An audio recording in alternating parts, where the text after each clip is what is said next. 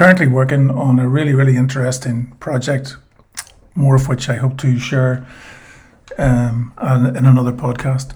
But our work in recent days with the management team, we were discussing personas of buyers and trying to work out the path of least resistance to reach decision makers in this particular sector, in this particular product and service that we're selling into this sector.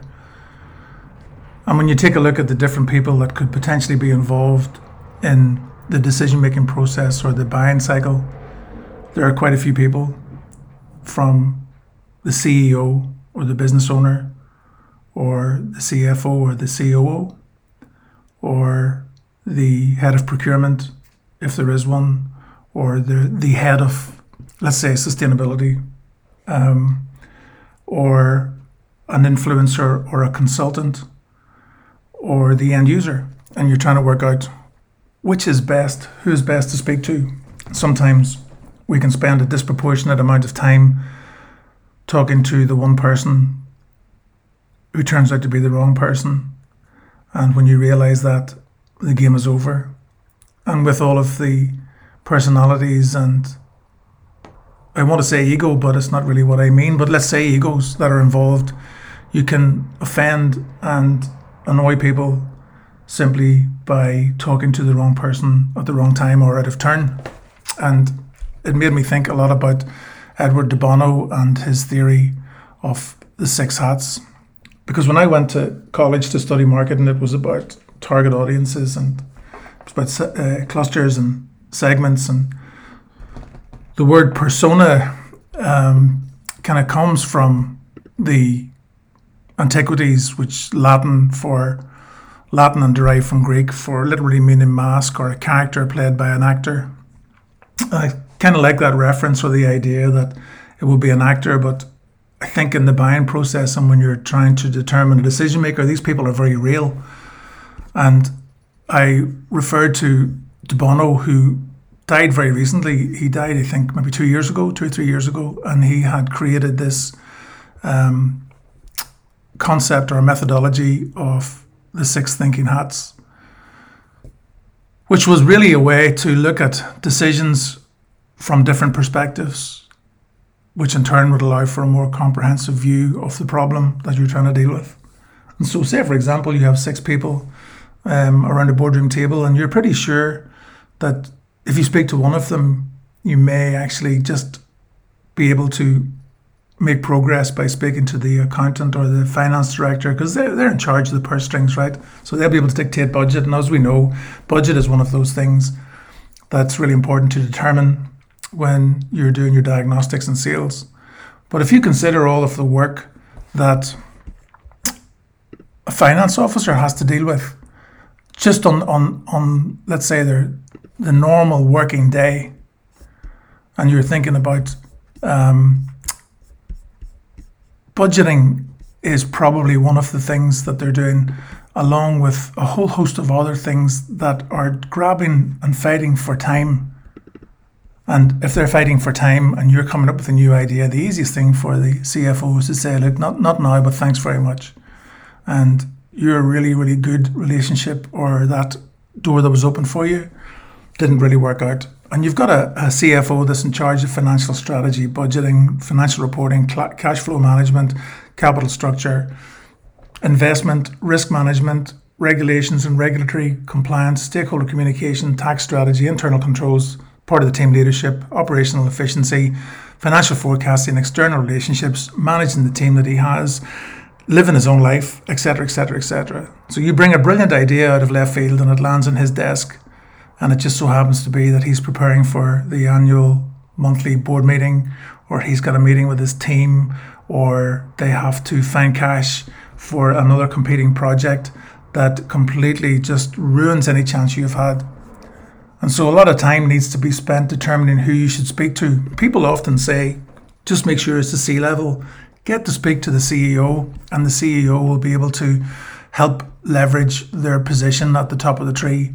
But the CEO has got to look after other things as well. Maybe he's also preparing for the board meeting and it lands on his desk. They're looking for vision, strategy, decision making. They're overseeing the operations. They're ultimately responsible for the overall financial health of the organization.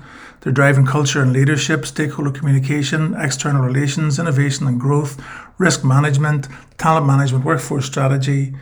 Or actually, they just maybe think that, hang on a second, I'm paying people to make those decisions, and they pass your document further down the line, and it doesn't get any further than the next person, who also in turn suffers from the same problems. And so that bit of prospecting that I'm fairly confident, I repeat myself a lot when I say this, is arguably the most important part of the sales process. Because ultimately a bad pitch made to the right decision maker is going to land better than a brilliant pitch to the wrong one. And so if you consider Bono and his 6 hats, so method is a way to look at the different decisions from a number of important perspectives. So if you're thinking of a CEO, you can apply the 6 hats to the CEO. And the 6 hats are white, red, black, yellow, green, blue. And the white represents neutral, objective, or factual thinking. Red hat symbolizes emotions, feelings, and intuition. Black stands for critical judgment, caution, potential problems and roadblocks. The yellow hat represents optimism and the more positive side of things. Green symbolizes creativity and new ideas, and blue represents the control and organization of the thinking process. So let's consider a neutral idea. Let's consider offering flexible working time or working from home at work, okay? So the discussion point is basically, right now, everybody works 9 to 5 in the office. There's a survey we've done, and we've read external reports suggesting that people working from home, it works better for everyone to discuss. And so you put on the red hat and you've got your emotions and the feelings, and what you're looking at is basically the employees are probably going to feel a whole lot happier and less stressed about working if they can be flexible and work from home. There's a great opportunity for a better work-life balance for people, and everybody be really happy, and they're probably going to make greater contributions to their overall work, be more efficient, etc., etc.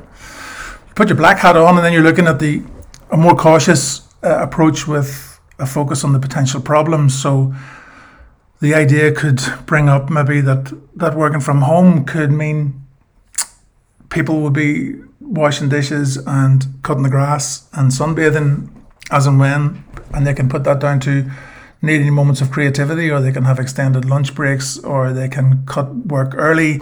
And so you're looking at the negative side of that. The yellow side would be the positive benefits of that. And so you're looking at the improvement of job satisfaction and how people will be more energized, and there will be a greater relationship between employer and employee, and you'll be able to get more out of those people as and when you really need to leverage that relationship. The green hat then comes from a creative perspective, and then you start talking about maybe trialing a period of flexible working hours, some people on, some people off, put a vote to the staff, ask them how they feel, put in a trial period, so on and so forth. And then finally, the blue hat works out how could this be implemented, how could it be controlled, and how could it be organized internally. So you're putting a more of an administrative perspective on it. And so rather than having a yes or no, kind of a yes is a good idea from the staff and no it's a bad idea from management, what you have is probably a more balanced perspective of the problem or the opportunity as it sits. So you apply that to sales pitch. And the first thing that I'm minded of is planning.